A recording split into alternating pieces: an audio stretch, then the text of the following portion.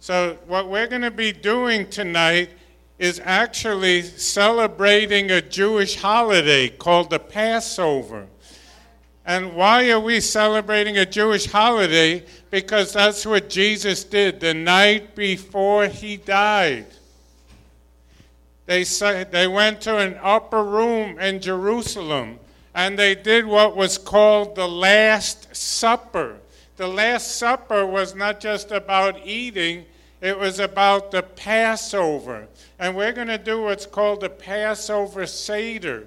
The word Seder is a Hebrew word that means order, because there's an order for everything that we're going to do. And the first thing that happens is usually one of the youngest people, usually that's me, but tonight I found somebody younger, reads 4 questions that we're going to answer tonight. So Ashton, you're going to read the 4 questions. Why is it that on all other nights during the year we eat either bread or matzah, but on this night we eat only matzah? Why is it that on all other nights we eat all kinds of herbs, but on this night we eat only bitter herbs? Why is it that on all other nights we do not dip our herbs even once, but on this night we dip them twice? Why is it that on all other nights we eat either sitting or reclining, but on this night we eat in a reclining position? Amen. Let's have a big hand for Ashton tonight. Thank you. And he just asked 4 questions that we're going to answer, but I'm going to answer the last one right now. It says, on all other nights, people can eat either sitting up or they could recline or lay around at the table. But on the Passover, people reclined. They made themselves comfortable. That's why it says the disciples who were with Jesus, they reclined at the table. And there was a reason for that. Because back in the ancient times, if you were a slave or a servant, you had to always be sitting up, ready to serve. But you know what Jesus said? I no longer call you servants, I call you my friends. And because you're a friend of God, you can have peace tonight. You can be at leisure tonight. The power of slavery is broken, because the holiday of Passover that we're going to talk about, it's all about going back thousands of years to a time when the Jewish people, the Israelites, they were slaves in Egypt. And by a series of judgments or miracles, God brought them out of Egypt, out of slavery and bondage, into the promised land. He brought them into a place of freedom. And why do we celebrate that? Because if you've got Jesus in your heart, then God has done the same thing for you. God brought you out of a place of slavery to sin.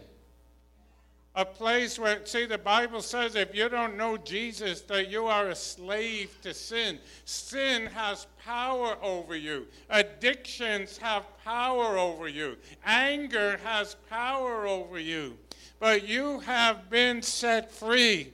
If you've got Jesus, you've got the Spirit of God working in you, and you have become free in Him.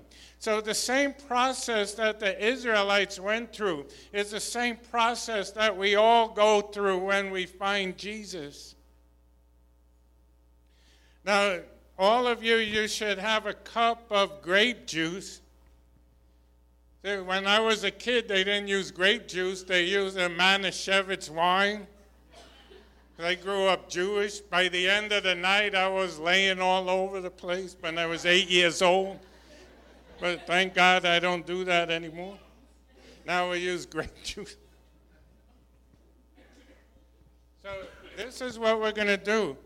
Usually the Jewish people, they have 4 cups, but we don't have 4 cups, so we gave you 1 cup. So this 1 cup has to last for 4 cups. So I'm going to ask you not to drink it all when we get to the part of drinking the cups, but just take a sip.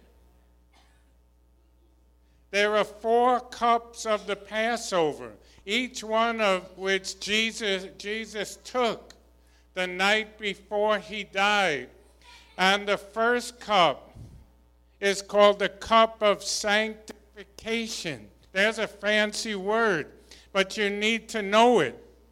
The word sanctification means that you have been set apart from God, by God, into holiness. God has made you holy, no matter where you've come from, no matter what happened in your past.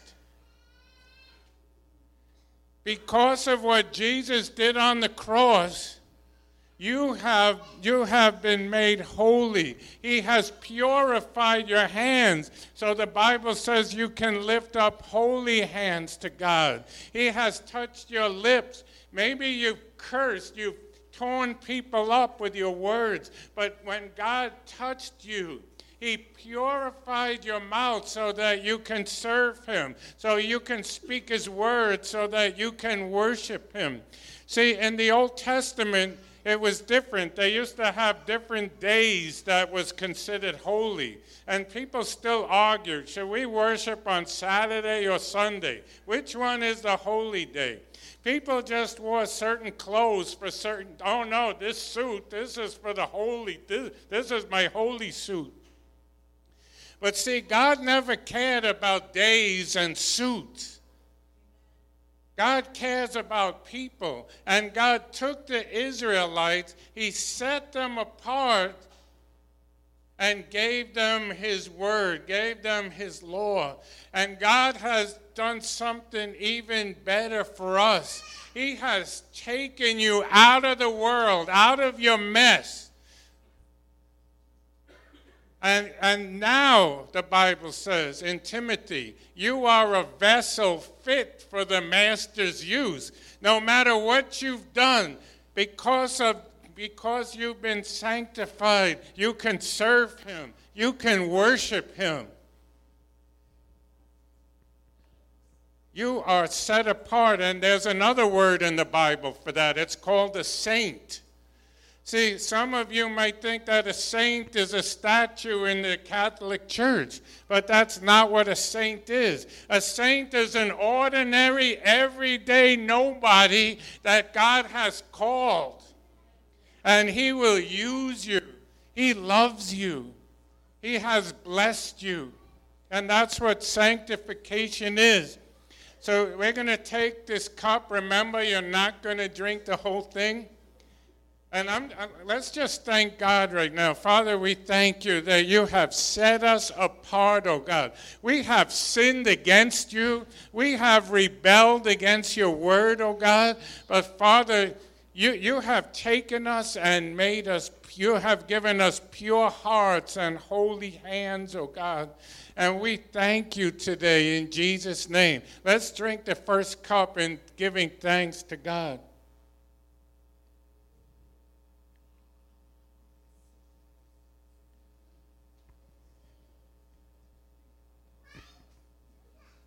Okay, now we're going to get to the next part. This is all group activity today. So this isn't like a regular service where you just sit and watch. This is the one you can participate. It's like, I used to be a teacher for preschool, and we did what's called object lessons. The kids did things in order to learn. Well, that's what this is. You're doing things in order to learn. God put that in. See, and so the next part, my daughter Margot is going to help me, and the ushers are going to help me. They have something to pass out. But all of you on your plate should have one of these green pieces of parsley. Green parsley symbolizes life. It symbolizes blessing. It symbolizes prosperity. See, God brought the Jewish people out of slavery and he prospered them. He gave them new life, and God has done the same for you, for his people. For those who love Jesus, God will bless you. He will give you prosperity. He will bring new life into your home. But see, there was a time, looking back, when the Jewish people were slaves and they shed tears. Life was difficult. It was harsh. So here's what the Jewish people do as a symbol. They take this parsley, which symbolizes life and blessing, and they dip it into salt water. Why? Because salt water tastes like tears.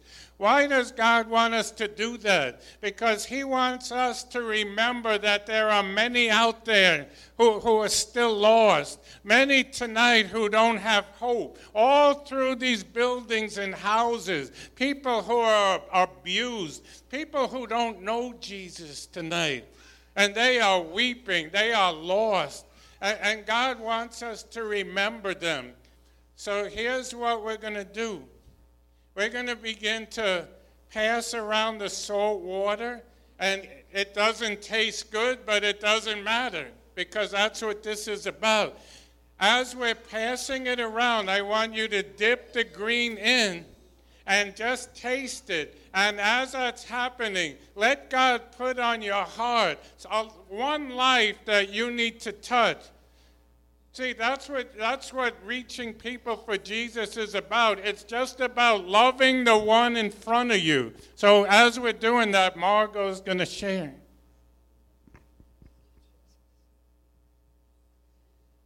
First, I'm going to read Luke chapter 16, verse 25. It says, "Son, remember that in your lifetime you received your good things, while Lazarus received bad things. But now he is comforted here, and you are in agony." See, there's enough to weep about the rest of our lives, thinking about all the drug addicts out there, all the people that don't know Jesus, about the prostitutes that don't realize what they're worth. I could sit here and cry so many tears the rest of my life, but that can't compare to the brokenness of the Lord's heart, because people are going to suffer in hell forever. See, this life is a vapor. 70 years of pain and agony, that's nothing. That's nothing. That's a little drop, barely a drop in the bucket compared to eternal hell, eternal suffering and agony, the place where the worm never dies, where the flame never dies out. It's a horrible place. I pray that nobody goes there. And the Lord wants to awaken our hearts. He wants to awaken the bride right now. Break our hearts with the things that break his heart, because people are lost. They don't know God. There's a wall of separation. You see, they might look happy right now. They might be getting all their material things, big houses, but who cares? Again, this life is a vapor, and it's about eternity. And so I pray that we become eternity conscious, that we will remember that it's not about this place here on earth, but it's about eternity. Are they going to go to heaven or hell? Remember that when you see them at your job. Remember that. Remember the eternal tears, not just the tears that they grow through here on this earth. And so as we take in the salt water with the herbs, I pray that God begins to break your heart. I pray that the Lord would begin to overtake you with his conviction power, that we need to go out there and reach souls, to bring the Lamb the glory that he deserves, the rewards of his sufferings. Thank you, Jesus. Thank you for what you did on the cross. For every single person out there, every Muslim, every Jewish person, every Buddhist out there, every atheist. And we call them in from the north, the south, the east, and the west. We call them in now in the name of Jesus. And we say it's time for a revival to overtake New York City. In the name of Jesus, we declare that it's time for the heavens to break open in the streets, to break open in Manhattan, to break open in Brooklyn, the Bronx, Queens, Staten Island. It's time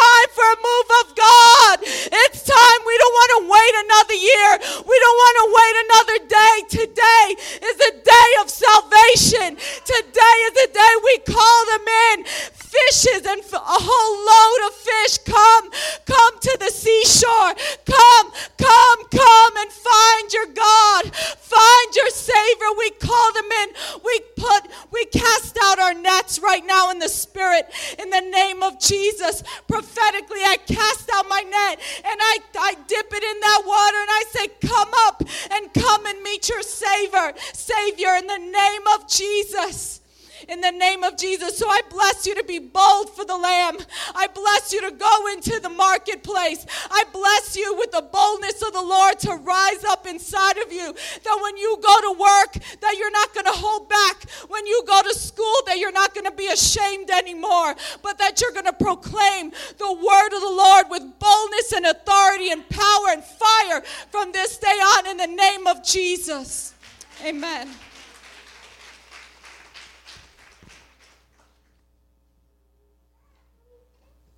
Amen. So what I have here is called matzah. And if you didn't eat the green yet, you can go ahead. What's going on back there? So this is called in Hebrew matzah. And this doesn't look like Wonder Bread, right? It looks different than the normal bread you buy. All of you should have some matzah. And the difference is that this is flat because it doesn't have any yeast in it. Now, why did God tell the Jewish people to make bread without yeast in it? I'm going to read from 1 Corinthians chapter 5, verse 6. It says, your boasting is not good. Don't you know that a little yeast works through the whole batch of dough? Get rid of the old yeast, that you may be a new batch without yeast, as you really are. For Christ, our Passover lamb, has been sacrificed. Therefore, let us keep the festival not with the old yeast, the yeast of malice and wickedness, but with bread without yeast, the bread of sincerity and truth. See, God's not interested in bread. This bread is a picture of our lives. And yeast is a picture of sin and bitterness and pride. Why? Because all it takes is a little bit, and it begins to affect every part of you. Let me give you an example. All it takes is someone just every once in a while to go on the internet and look at pornography. Just once in a while. But you know what it will do? It begins to affect every area of your life. It begins to affect those around you, your children. So Passover is a time of reflection to ask God, search my heart. That if there's any way I'm not pleasing to you, God, change my heart. But there's also another significance to this bread. You see, it's perfectly flat, which means it's talking about a life without sin at all. I don't know about you, but that's not me. I failed many times. The last time was probably today sometime. But there was one who lived a life without sin. And that's why Jesus is called the bread of life. So if you'll just look at it, you could see, first of all, it's flat. It's made without yeast, which gives us a picture of Jesus as being sinless. You also see stripes. Do you see the stripes on it? Look at the one you got in your plate. Do you see the stripes? The Bible says that Jesus had stripes on his back. He was whipped. Do you see the holes where it's pierced? Jesus' hands and feet were pierced. Do you see the burn marks? The burn marks represents the judgment of God against sin that came upon Jesus, the wrath of God against sin. So this is a picture of Jesus. And here's what the Jewish people do in the Seder. They take the three matzahs, which they say represent the priests, the high priests, and the Israelites. But you know what I believe? I believe it represents the Father the Son, and the Holy Spirit, because they take out the middle matzah representing, I believe, Jesus, the Son of God, and they break it. Doesn't the Bible say that Jesus' body was broken for us? And they take it, and they take a white napkin, and they wrap it up in the napkin. You know what that's a picture of? When Jesus was wrapped up in grave clothes. And then they take this napkin and they hide it, representing the burial of Jesus. And at the end, they play a game with the kids where whoever finds the matzah wins the prize. Well, it's the same thing today. If you don't know Jesus and you find him, you get the prize of eternal life. So it's a picture of his death, his burial, and when it comes out, a picture of his resurrection, because he's not dead, he's alive.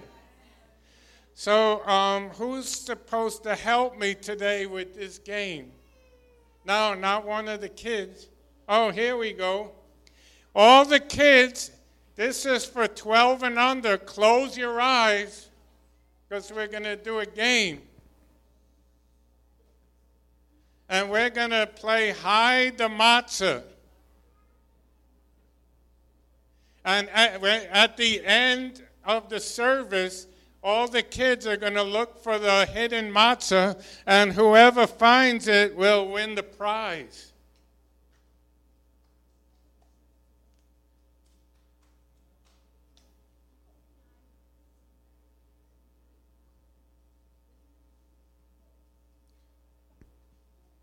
So now what I'm going to do, no peeking, right? Nobody peeked. I'm going to ask you to take your cup again, because we're up now to the second cup of the Passover. The second cup of the Passover is called the cup of judgment. Why is it called the cup of judgment? Because here's what happened back in the days of the Passover. The Jewish people, as I said, the Israelites, they were slaves in Egypt for 400 years. And they cried out to God to send a Savior. And God raised up a man named Moses. And he told Moses, go to the king, the Pharaoh of Egypt, and you tell him, let my people go. And what did the Pharaoh say, do you think? He said no. And he wouldn't change his mind. So what God did was he brought 10 judgments or plagues against the Egyptians. That's never his heart. It's never God's heart to bring judgment or destruction. See, God is loving. God is graceful. But he is also the righteous and holy judge. And his people were in trouble. If you're a child of God, God will do whatever it takes to help you. He will fight those who fight against you. And God fought against the Egyptians with 10 plagues or judgments. One of the judgments was that he caused it to be dark out 24 hours a day so people couldn't see anything. Another judgment was he turned all the water into blood so they couldn't drink it. Another judgment was grasshoppers. There were grasshoppers everywhere in people's beds and their food. And God was doing these judgments. And still the king would not let God's people go. So it took those 10 judgments before finally the king, he changed his mind and let God's people go into freedom. And that's why this second cup is called the cup of judgment. It represents God's anger against sin, God's wrath and judgment poured out on sinners, on those who rebel against him. And that's what this cup represents. And in the Garden of Gethsemane, Jesus took this cup representing God's anger against sin, his wrath against sin, his judgment poured out on sin.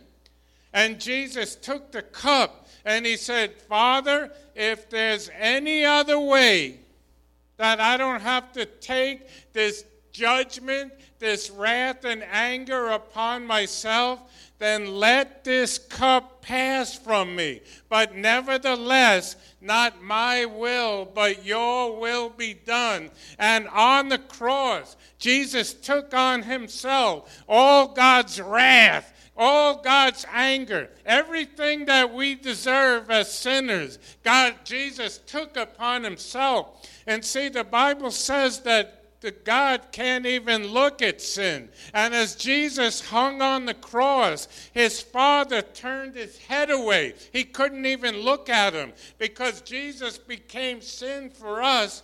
And Jesus cried out, my God, why have you forsaken me? He hung on the cross and took all the wrath and judgment that we deserve so we never have to suffer judgment, so that we can be free. You know what that means tonight? God is not angry at you. He loves you. You are his child because Jesus took on himself everything that we deserve, everything that stood between us and God. Jesus took the punishment on himself so that we can be free. So we're not going to drink this second cup tonight because Jesus drank it for us. You never have to walk in God's anger and condemnation. There is no condemnation on you. The wrath of God is not for you because Jesus drank the cup and took it on himself. So the next part, I'm going to ask for Lee is going to come and help me. This is the nasty part of the whole thing, right, Jessica? She still remembers from years ago.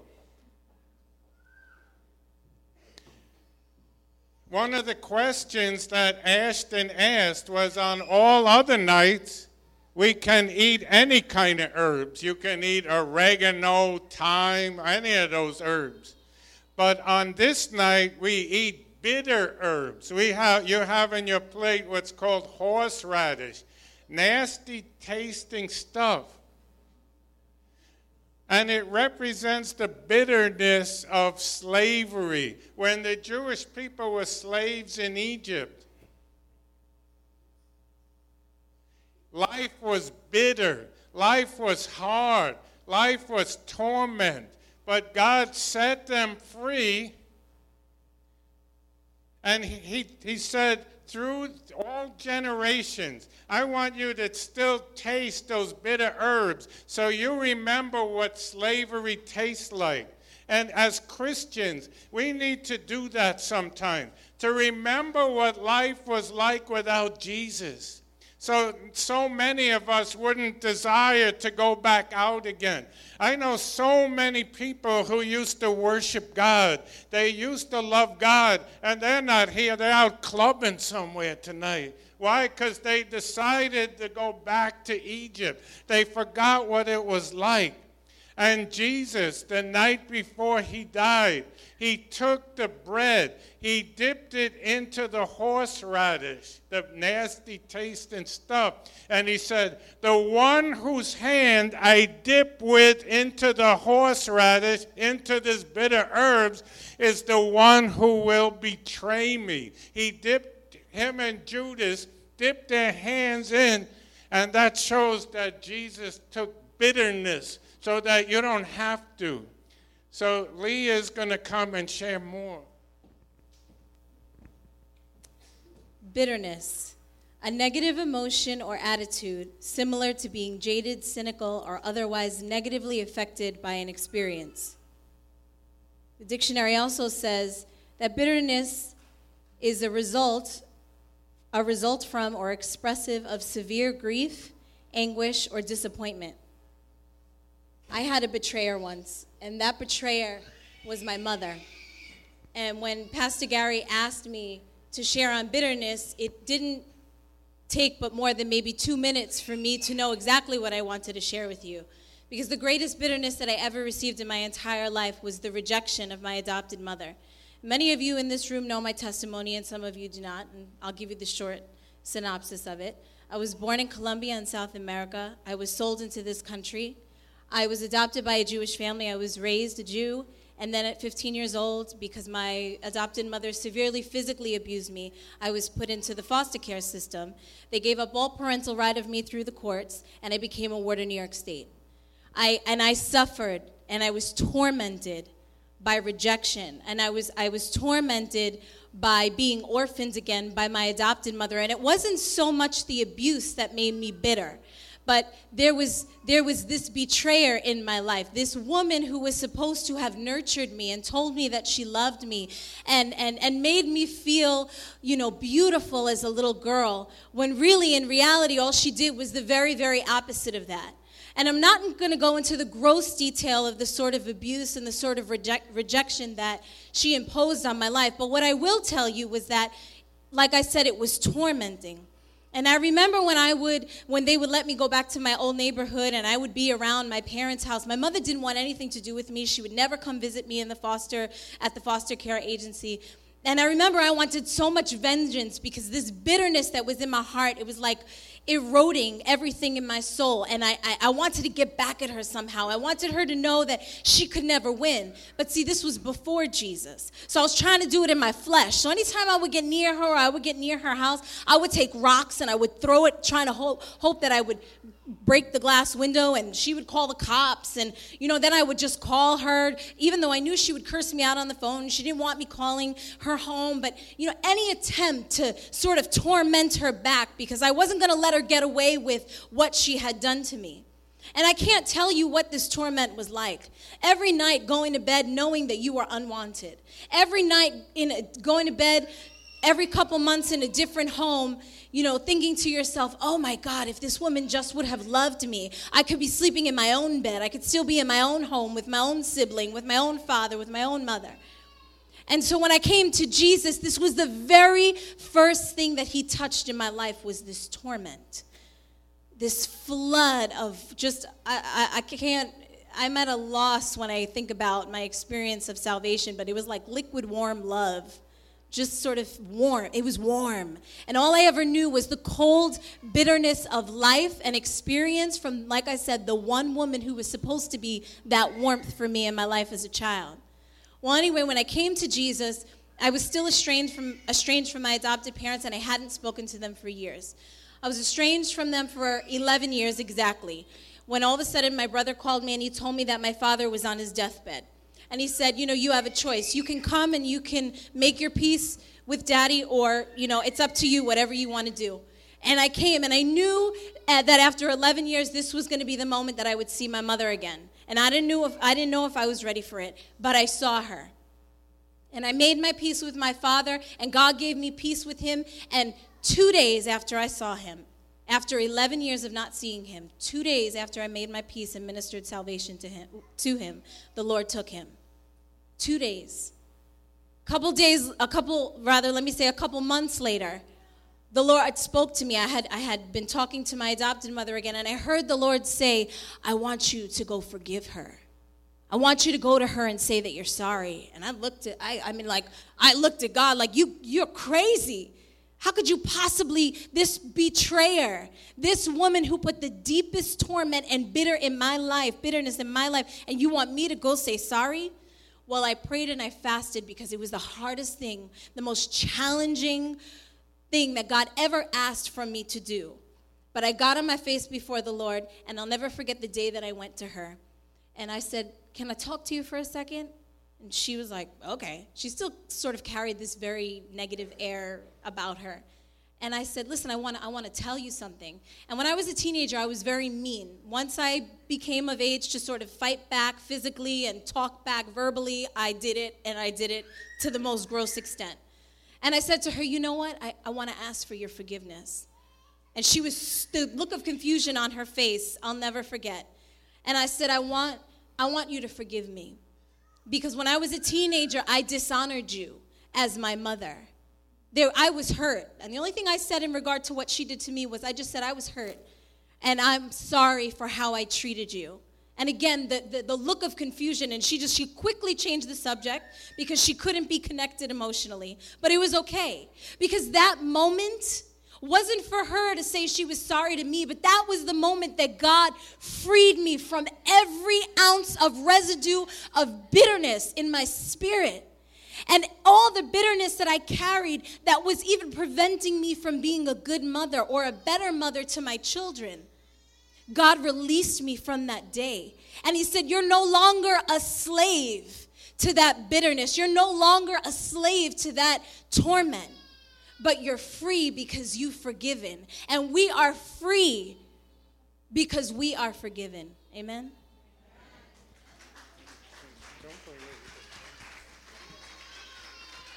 Amen. See, so Jesus took the matzah and he tasted of the bitter herbs. And he took that bitterness on himself so that we can be free. He bore every horrible thing that's happened to you. Jesus took the pain on himself so that you can be emotionally healed in every area of your life, and that we will never be tempted to go back into the world. So this is what I'm going to ask you to do. I'm going to ask you to take the matzah just like Jesus did. Dip it into the bitter herb, the horseradish, and just taste it. And as you do, just make a decision. You're never going to go back to that place of bitterness. And as you're doing it, Lee is just going to pray over you. Lord, I just ask you right now that you would just empower and strengthen your people tonight. That you would just release forgiveness in the hearts of every single person sitting in this room. That as they dip their matzah into the horseradish, Lord, that they would be reminded, Lord, maybe of the person that they're holding bitterness against, that they're holding a grudge against. Lord, I just declare right now in Jesus' name that the same way that you freed me, let them be free tonight. Let them be free by the power of your forgiveness and by them releasing forgiveness upon those people. And even if you could just think of that person right now, whatever person hurt you, whatever circumstance scarred you, whatever caused you to be broken, and if you could just release it tonight, just release that to Jesus. Just in your heart, just say, Lord, I give this person to you. This is not an emotion. Forgiveness is not an emotion. It's a choice that I make to be free tonight. Lord, I just ask for your anointing even in this hour. Set your people free so they might walk free in the calling that you've called them to. In Jesus' name, amen. Amen. Thank you. So what I'm going to do now is tell some of the story of the Passover. So I'm going to go to Exodus chapter 12. And the part of the story I'm at right now was that God had already poured out 9 plagues or judgments against the Egyptians. Remember what I said? One time he made it all dark. Another time he killed all their cattle and their livestock. And still they refused to listen to God. So God said, I'm going to do one last judgment against the Egyptians so that they will free my people. God said, I'm going to come down from heaven and I'm going to go to every household and I'm going to kill the firstborn son of every household. But see, God's people were never appointed to suffer the anger and wrath of God. So God had a plan for his people, the Israelites. And here's what God's plan was to save them. So Exodus chapter 12, verse 1. The Lord said to Moses and Aaron in Egypt, "This month is to be for you the first month of your year. Tell the whole community of Israel that on the 10th day of this month, each man is to take a lamb for his family, one for each household. If any household is too small for a whole lamb, they must share one with their nearest neighbor, having taken into account the number of people there are. You are to determine the amount of lamb needed in accordance with what each person will eat. The animals you choose must be year-old males without defect, and you may take them from the sheep or the goats. Take care of them until the 14th day of the month, when all the people of the community of Israel must slaughter them at twilight. Then they are to take some of the blood and put it on the sides and tops of the door frames of the houses where they eat the lambs." So here's what happened. God said, I'm going to come and I'm going to kill the firstborn son of every Egyptian household, but I have a plan to save my people. So here's what he told the Israelites. He said, every family to take a lamb to sacrifice. It had to be a perfect lamb with no defect, no sickness to sacrifice. And he said, if you've got a lamb and your neighbor doesn't have money to buy a lamb, then you share your lamb with them. See, that's what evangelism is. If you got the Lamb of God in your home and your neighbor doesn't, then you need to share him. So God said, take that lamb and hold it until the 14th day of the first month of the year. That's the Hebrew month of Nisan, which we're in now. And God said to take that lamb, that perfect lamb, on the 14th day of the first month at twilight, in between light and dark, and to sacrifice that lamb as an offering, as a substitute for your sin.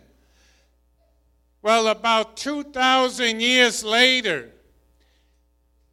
Jesus died on the cross when? On the 14th day of the first Hebrew month at twilight. He was the perfect lamb. He was sinless. And he became the Lamb of God to take away our sin. He took away the sins of the Israelites. And then God said to take the blood of the lamb and put it on the tops and the sides, the doorposts. So here's what they did. They took the plant, they dipped it into the blood, and they stained the wood. And they put it on the sides and the tops of the doorposts. What sign did they make when they did that? The sign of the cross. It was a picture of the blood of the Lamb, the blood of Jesus. Verse 12, on that same day I will pass through Egypt and strike down every firstborn, both men and animals, and I will bring judgment on all the gods of Egypt. I am the Lord. The blood will be a sign for you on the houses where you are. And when I see the blood, I will pass over you. No destructive plague will touch you when I strike Egypt. God says, I'm coming down. He wasn't coming down as the lover. He wasn't coming down in his grace. He was coming down as the righteous judge to bring judgment. And he said, I'm coming down and I'm going to come to every house. But when I come, if I see the blood of the Lamb on the doorpost of your house, I will pass over you. That's why this holiday is called Passover. and no destruction will come to you. No judgment will come to you. Well, that was good for them thousands of years ago. What about now? Well, the Bible says there's judgment coming again to the earth. But when judgment comes, when God comes, and he comes to you, and he sees that you've got Jesus in your heart, if he sees you've got the blood of the Lamb, Jesus, on the doorposts of your heart, if he sees that you love his Son, he will not bring judgment over your life. He will pass over you. You know what that means? That 1,000 can fall at your right side and 10,000 at your right hand. It will not come near you. It means you don't have to fear the sickness and the plague. You don't have to fear the arrow that flies by day or the terror of the night, because there are angels encamped all around you protecting you. Why? Because of the blood of the Lamb, Jesus. When God sees it, there is no anger for you. There's no wrath. There's no destruction on you. It doesn't matter what goes on around you. Sometimes I get these emails from these people that say they're prophets saying, oh, the Lord's showing me, don't go into the subways, there's bad things coming. I don't care what they say. I got the blood of the Lamb, and I go wherever God tells me to go because he walks with me. Not because of who I am, but because of who he is. I'm going to read one more scripture, Genesis chapter 22. This is about a man named Abraham. And Abraham had waited 25 years for a son that God promised him. But you know what God did? One day God decided to test him, to see if he loved his son more than he loved God. So Genesis 22, verse 1. Sometime later, God tested Abraham. He said to him, Abraham, here I am, he replied. Then God said, take your son, your only son Isaac, who you love, and go to the region of Moriah. Sacrifice him there as a burnt offering on one of the mountains I will tell you about. Early the next morning, Abraham got up and saddled his donkey. He took with him 2 of his servants and his son Isaac. When he had cut enough wood for the burnt offering, he set out for the place God had told him about.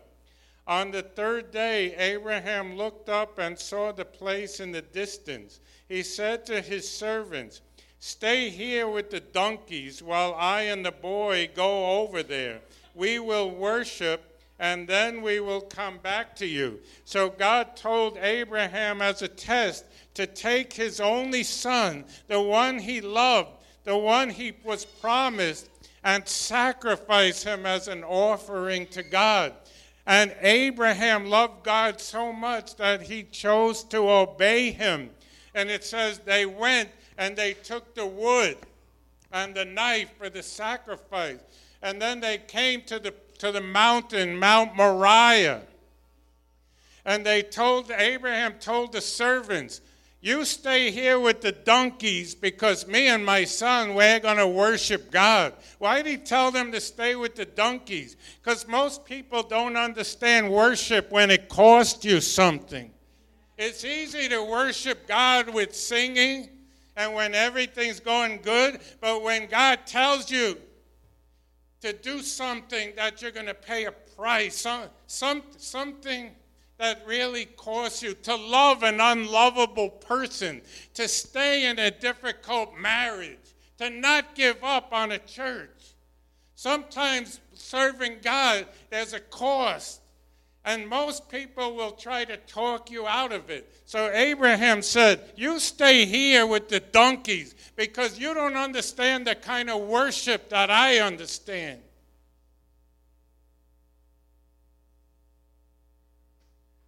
Verse 6, Abraham took the wood for the burnt offering and placed it on his son Isaac, and he himself carried the fire and the knife. As the two of them went on together, Isaac spoke up and said to his father Abraham, "Father?" "Yes, my son," Abraham replied. "The fire and wood are here," Isaac said, "but where is the lamb for the burnt offering?" Abraham answered, "God himself will provide the lamb for the burnt offering, my son." And the two of them went on together.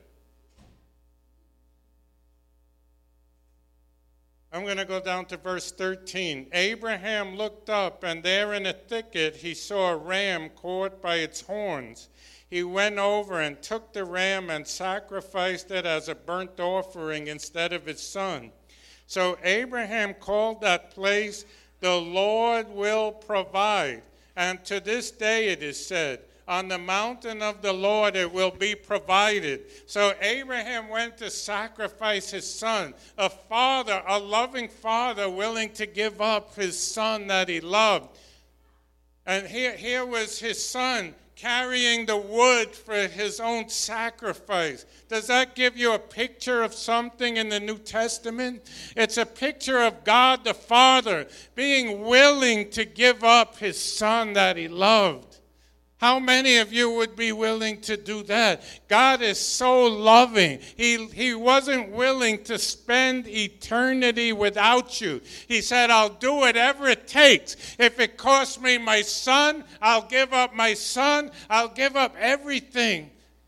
Because he looked ahead in the future and he saw you and he just loves you so much that he said, "It's worth it. It's worth it to give up my son just for you." And the son, Isaac, carried the wood. He was willing to go. Wasn't Jesus? Didn't he carry the cross, the wood to his own death? He was willing. He was willing just for you. If it was only you, he would have done it.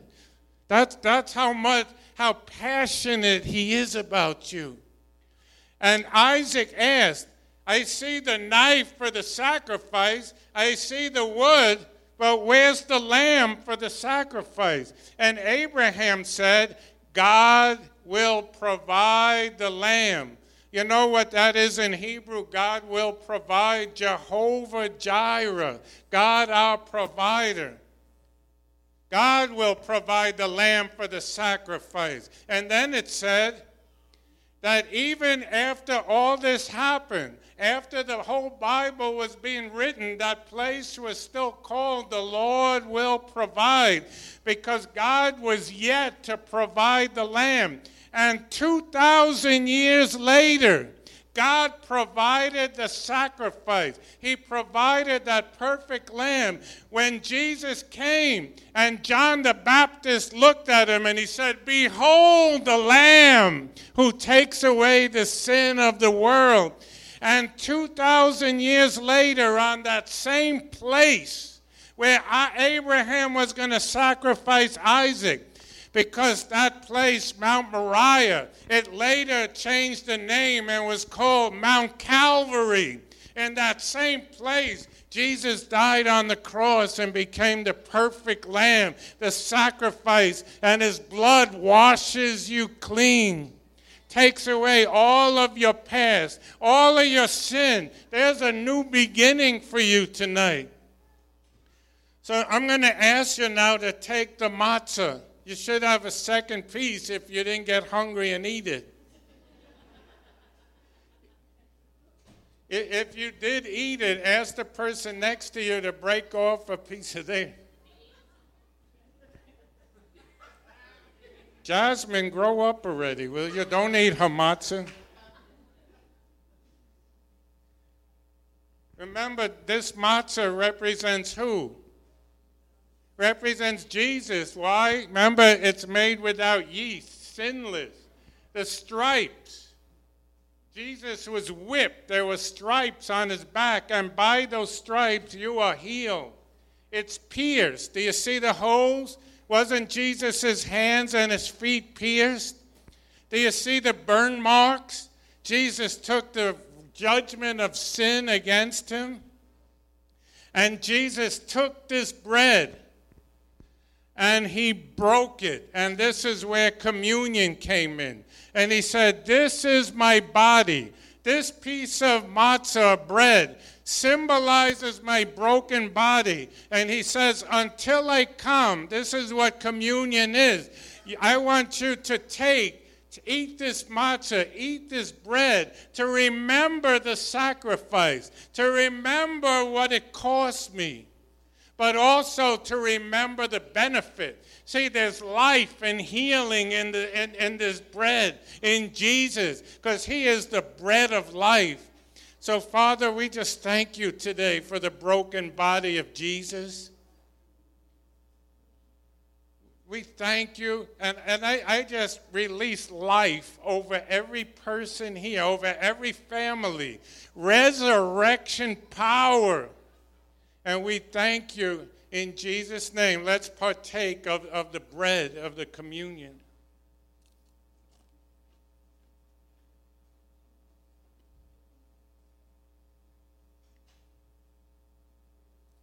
I'm going to ask you now to take the second cup. The third cup. Don't drink it yet. See, I caught some of you.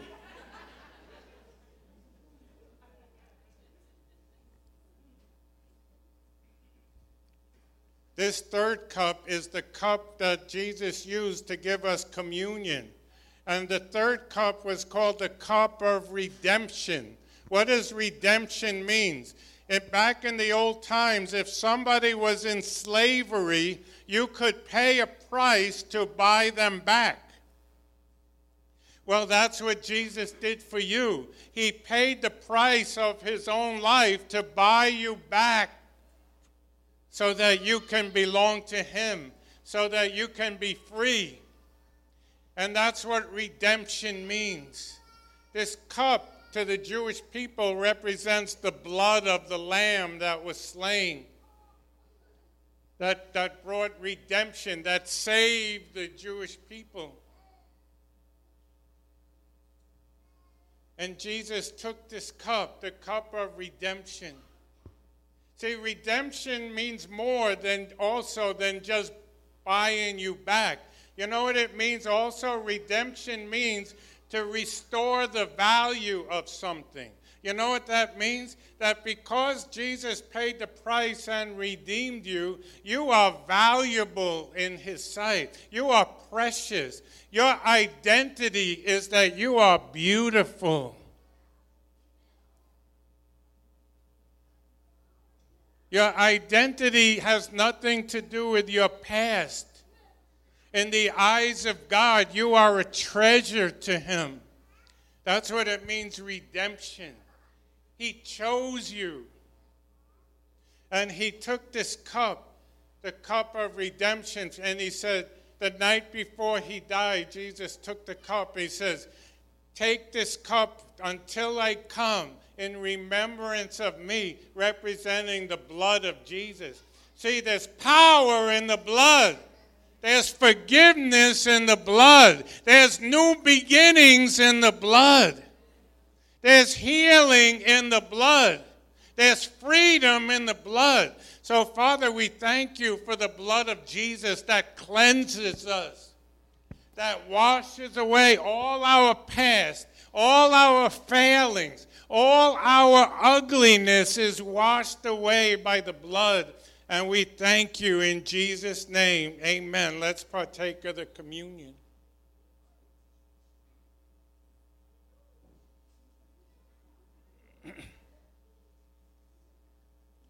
So we're almost done. I wanted to show you a few other things they got up here that they have in the Passover. They use a boiled egg. Why an egg? Because an egg is a picture of new life. When God brought the Jewish people out of Egypt, he gave them new life. They were born again as a nation. Well, how much more when you receive Jesus, you are born again. You get the chance to start all over. New life for you. And they also have a lamb bone, a dried up bone. Why? Because back in Jesus' day, they had a place called the temple where they would sacrifice lambs for the forgiveness of sin. We don't do that anymore. We don't sacrifice animals because when Jesus died on the cross, he said, "It is finished." And his blood was enough to cover every sin. You see, all the Jewish people have today is a memory of a dried up bone. But we have more. We have a Savior because he died on the cross. But on the third day, he came back from the grave. And he is alive. And he is here. He is here to save you, to help you. He is your healer, your deliverer, your lover. His name is I Am. Why? Because he is whatever you need him to be.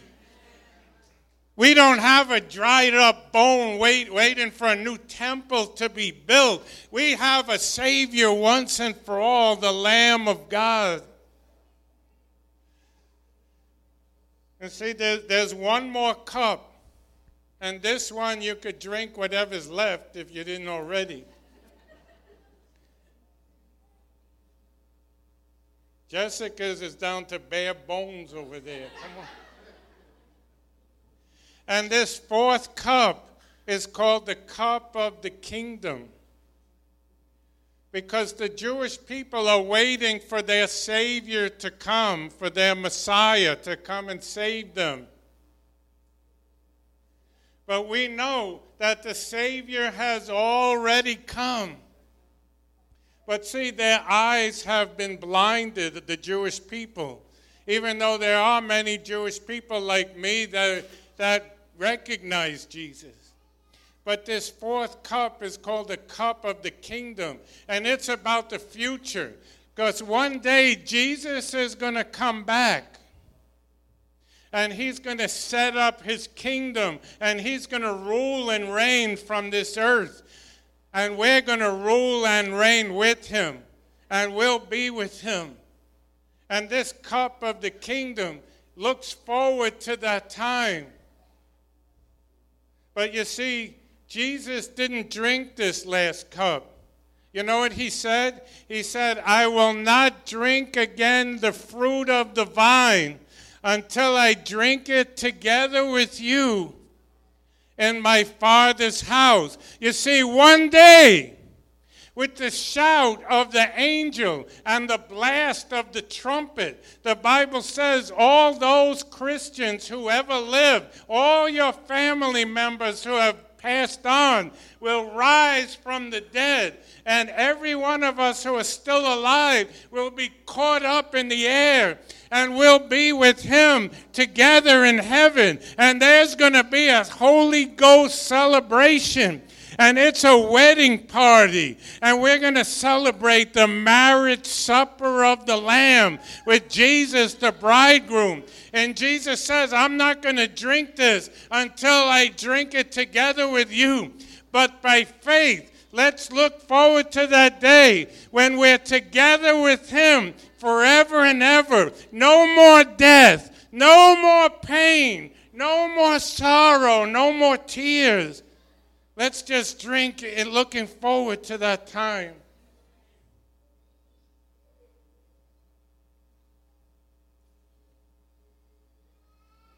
So we're going to do one more thing before we set the kids loose to tear the place up, to looking for the prize. So there's one last thing. The Bible says that at the Last Supper, the last thing that they did before they went home is they sang a song.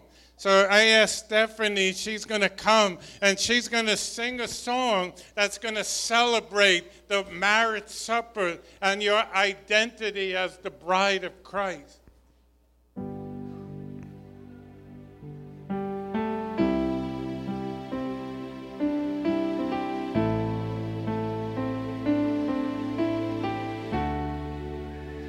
You're my beloved, you're my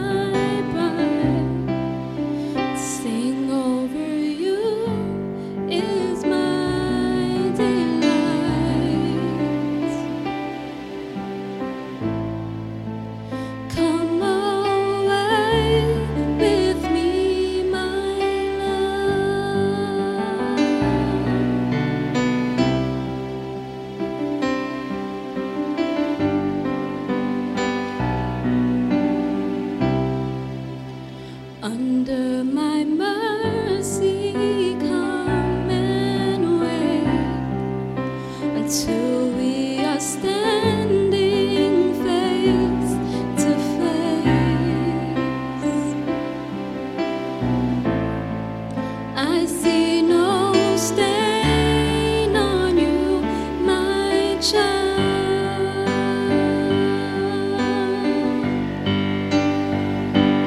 You're beautiful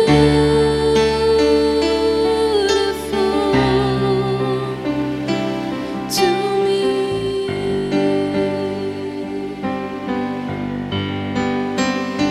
So beautiful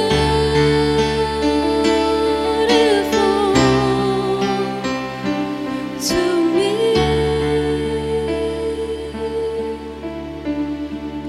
I sing over you my song of peace. Cast all your cares down at my feet.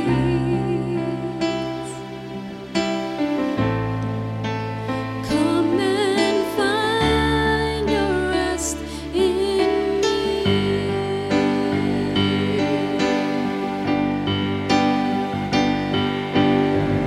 I'll breathe my life inside of you. I'll bear you up on eagle's wings and hide you in the shadow of my strength.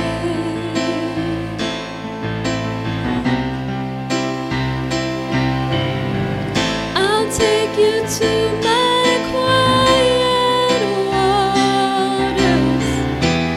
I'll restore your soul. Come rest in me and be made whole. You're my beloved, you're my bride. Sing over you is my delight.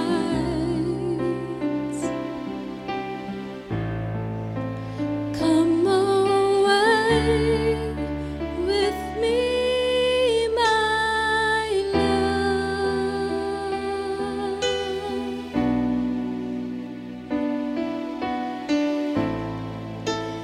Come away with me, my love.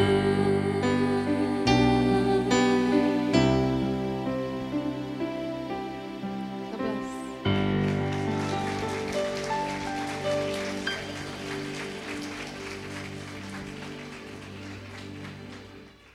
Amen. So here's the last thing we're going to do. I'm going to ask all of the kids who are 12 and under to come to the front.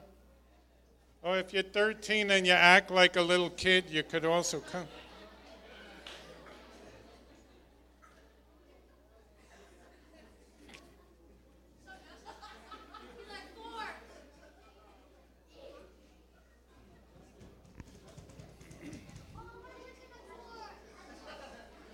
Okay, I have a prize for whoever finds the hidden matzah. You ready? On your mark, get set, go!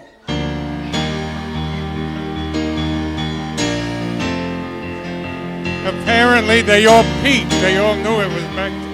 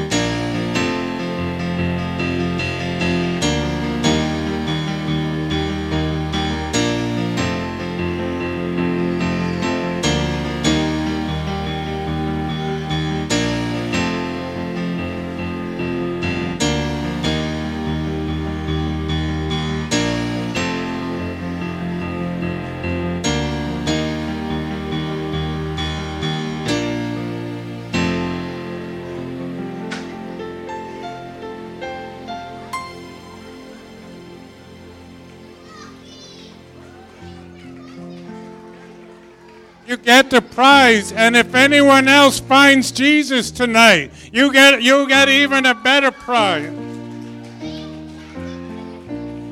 Oh, thank you. So, Father, we thank you tonight, Lord God. We thank you, and I just release a Passover blessing over every life right now. New beginnings, freedom, healing, deliverance. And Father, we thank you, oh God, and we just honor your holy name. On this night, we acknowledge your death upon the cross. And we take joy in all that you've done for us. And we thank you in Jesus' name. Amen.